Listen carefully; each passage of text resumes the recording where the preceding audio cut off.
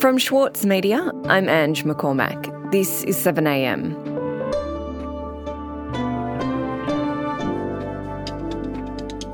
The Labor government promised it would return transparency and honesty to government once elected. And more than anyone else, that mission was given to the new First Law Officer of Australia, Attorney General Mark Dreyfus.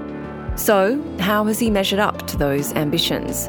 Today, Attorney General Mark Dreyfus discusses his essay in the new edition of The Monthly and his vision of a more honest Australian government.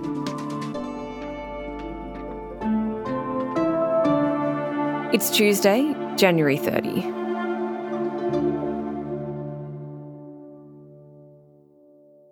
Attorney General Mark Dreyfus, thanks for coming on 7am. It's a pleasure to be with you, Ange. In your piece for The Monthly, you talk about your first speech you made to Parliament, where you said, what we see and do in our path to becoming elected representatives must affect how we act as legislators. I'm wondering how your life before politics influenced your time in Parliament.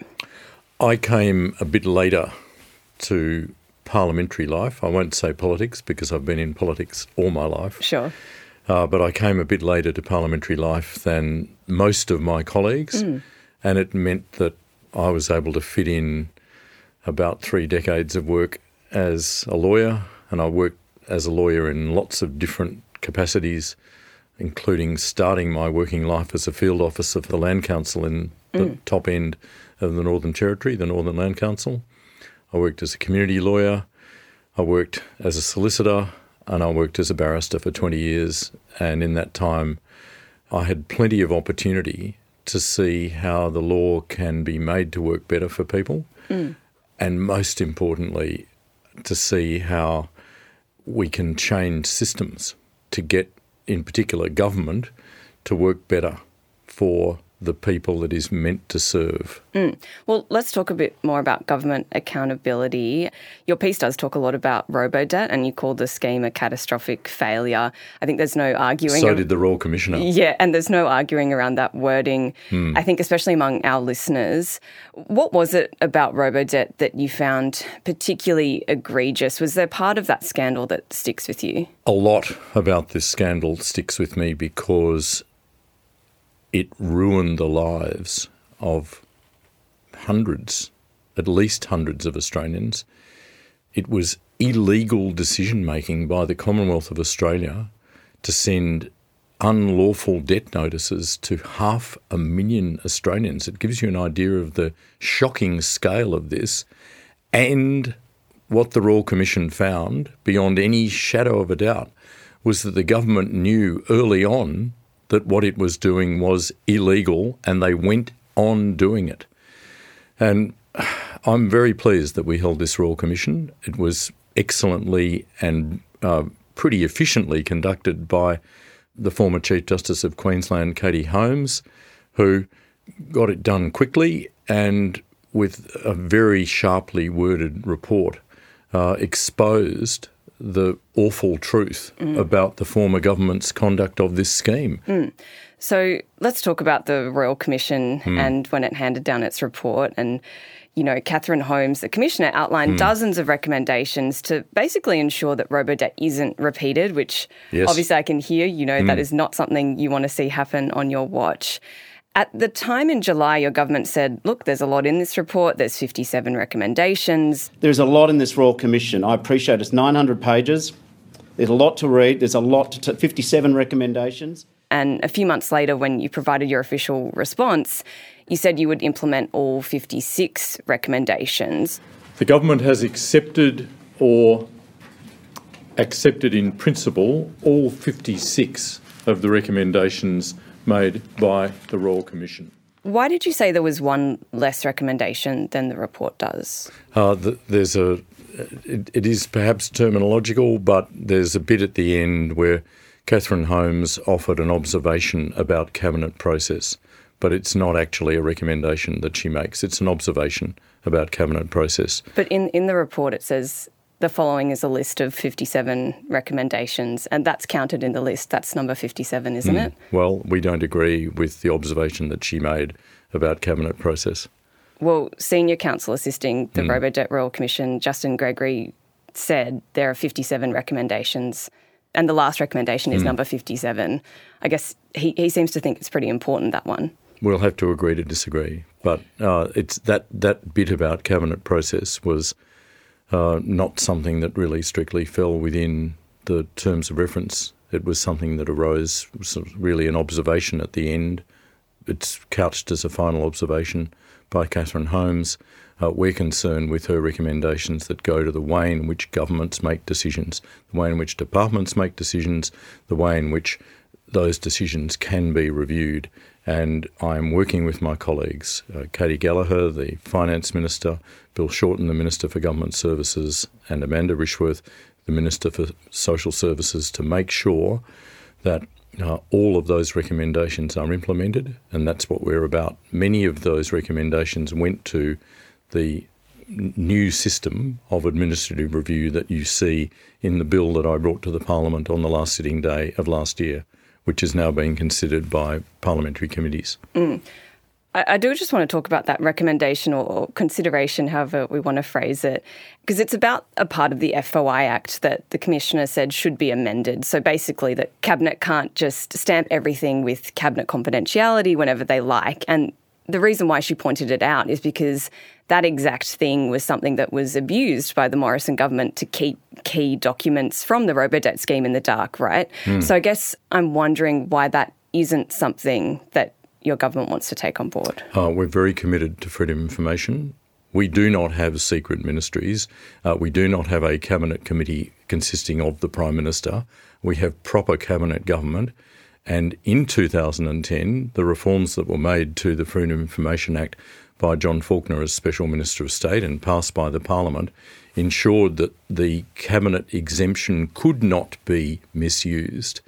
Properly applied, there is already a restraint in the Freedom of Information Act that ensures that you don't get to say, no government gets to say that's covered as cabinet in confidence simply because it's a document that was wheeled into, on a trolley, if you like, into the cabinet room. In order for the cabinet in confidence exemption to apply, sorry to sound like a lawyer, but in order to, I am, in order for the cabinet in confidence exemption to apply, it's got to actually be a document that is part of the cabinet deliberative process. In other words, a document created for the purposes of making a cabinet decision. I'm also the Cabinet Secretary as well as being the Attorney-General, and I can say that cabinet confidentiality is a really important part of the Australian system of representative democracy. It's been built in to our parliamentary and legal system for over a century, and I think has served us well. It's something that fits with cabinet solidarity, which means that no matter what disagreements have taken place in the cabinet room, I can assure all your listeners that there are disagreements in the cabinet room. No matter what disagreements take place in the cabinet room, we are all bound by the decision that we come to collectively. Our Labor government takes this really seriously. And as someone that's been a cabinet minister in the former government, in the Gillard and second Rudd government, and now again I've got the honour of serving Australia as a cabinet minister, I can say that cabinet confidentiality is something that serves Australia pretty well, because it means that you know when you are having that pretty robust discussion sometimes in the cabinet room that it is able to be kept confidential and won't be released under freedom of information. So I'd be happy to debate this publicly with Catherine Holmes, but it wasn't something that really came up in the hearings of the Royal Commission. But I guess it was something that the former government used to hide key information, and I guess there's a concern. I agree. I'm trying to say that the former government misused a whole range of government processes. The former government was quite prepared to proceed for years after having been told that what they were doing broke the law of Australia, and they went on doing it. What's troubling perhaps is that even now Mr Dutton's not prepared to own up to that. He's not prepared to admit fault. It gives me cause to think that we should be very worried about the Liberal Party ever returning to power in Australia, because they don't seem to even now have acknowledged that what they did was wrong and that they knew it was wrong and they went on doing it. We need them to actually face up to what they did. But I can point to a whole range of areas where the former government ignored the law, ignored conventions, ripped up the fabric of Australian government in a whole lot of really important ways, and we're determined to repair the fabric of government in Australia. We think that accountable government which has integrity, is going to serve Australians better. It's a pretty basic proposition. Government works for citizens.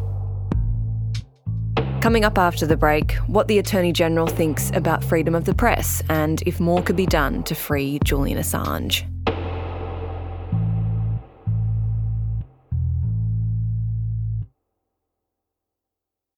All writers need someone who can give them a reality check. And for Viet Thanh Nguyen, that person was his wife.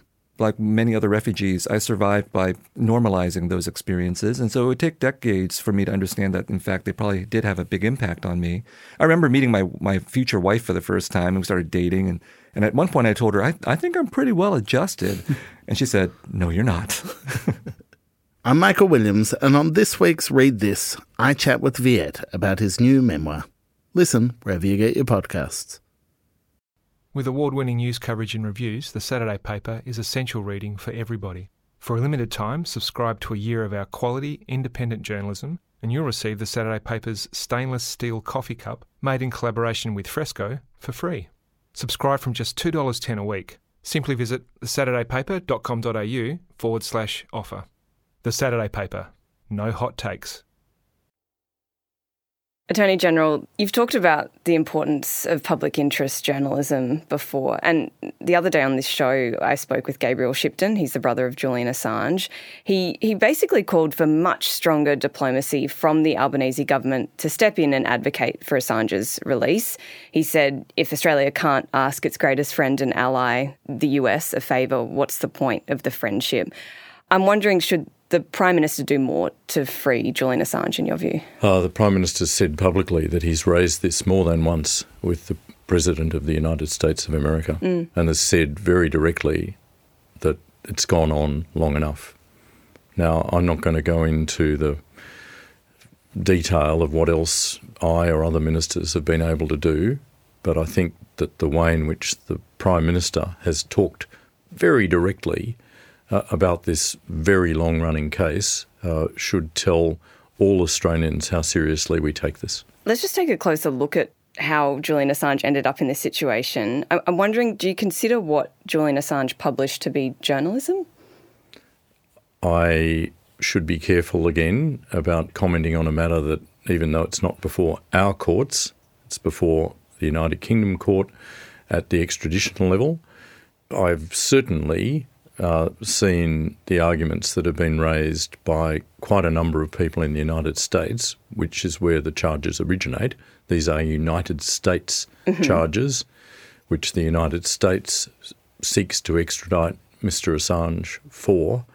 But certainly more than one person in the United States has put that forward, that it's journalism, and said that directly the free speech constraints of the United States Constitution, the First Amendment, will apply to what Mr. Assange has done. So I'm very familiar with these arguments. Yeah. Well, I'm one of the few Australian lawyers that's probably called in aid what's known as First Amendment jurisprudence in free speech cases in the High Court of Australia. But I probably shouldn't go further with commentary about Mr. Assange's case. Maybe less about Australians should know that at the highest levels we have raised Mr. Assange's case with the United States government and will continue to do so. If I phrase it differently, perhaps not about what Julian Assange published, but do you think Julian Assange is a journalist? Certainly. Some of his activities are classic journalists' activities. Okay. But I'm not going to say, because it partly goes to the case, I'm not going to say that every single thing Mr. Assange has ever done in his life is the activities of a journalist. Okay. I guess... But of course, he and his organisation have engaged in journalistic activities.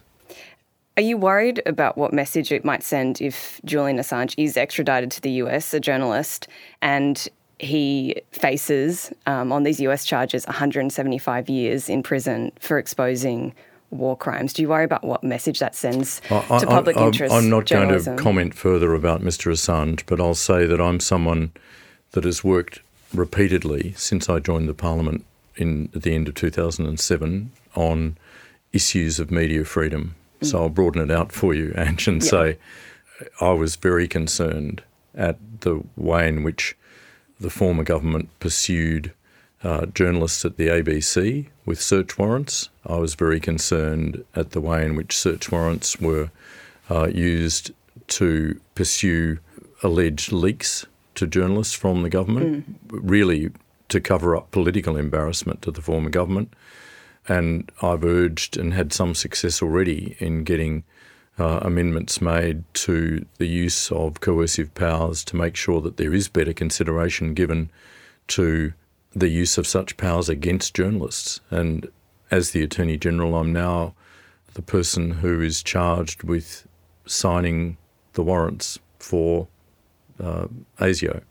So I get to directly apply what I think is appropriate restraint on the use of coercive powers by our agencies. I think that special consideration has to be given to journalists. I think we have to recognise the really important role that journalists play in our system of government, in our system of politics, and we should think and then think again before we ask police or agencies in any way to use powers against journalists. I think journalists occupy a special place, and the law already recognises this to some extent.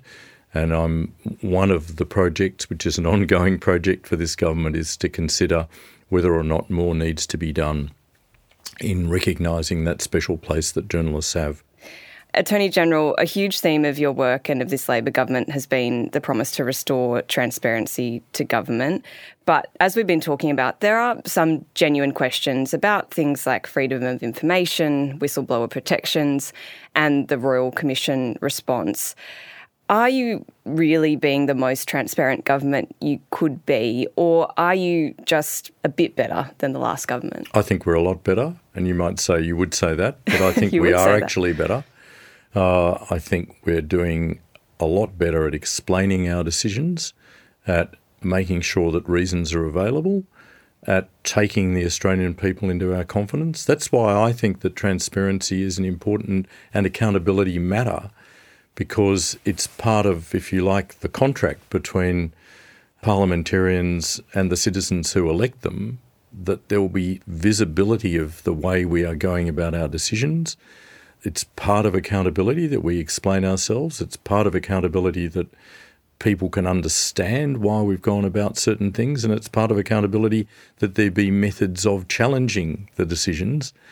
And I do think we are doing better at all of that. We are not a secretive government in the way that particularly the last part of the former government was, that is the Morrison government, which was a particularly secretive government led from the Prime Minister down, where that Prime Minister didn't seem to feel the least need to answer journalists' questions.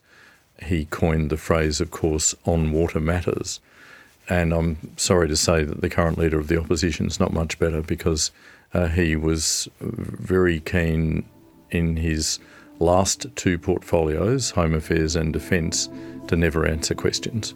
Now, I think we're better at answering questions, and I certainly take it seriously myself, and I watch my colleagues also being a lot better at answering questions. We hold regular press conferences. We put out regular statements. We publish our decisions. We talk about our decisions. We're answerable in Parliament. And I'm hoping that will continue. Well, you've answered a lot of my questions. Attorney-General, thanks so much for your time. Thanks very much, Ange. It's been a pleasure to be with you. You can read Mark Dreyfus's essay, After Robodebt, Restoring Trust in Government Integrity and Accountability, in the February issue of The Monthly, which is out today.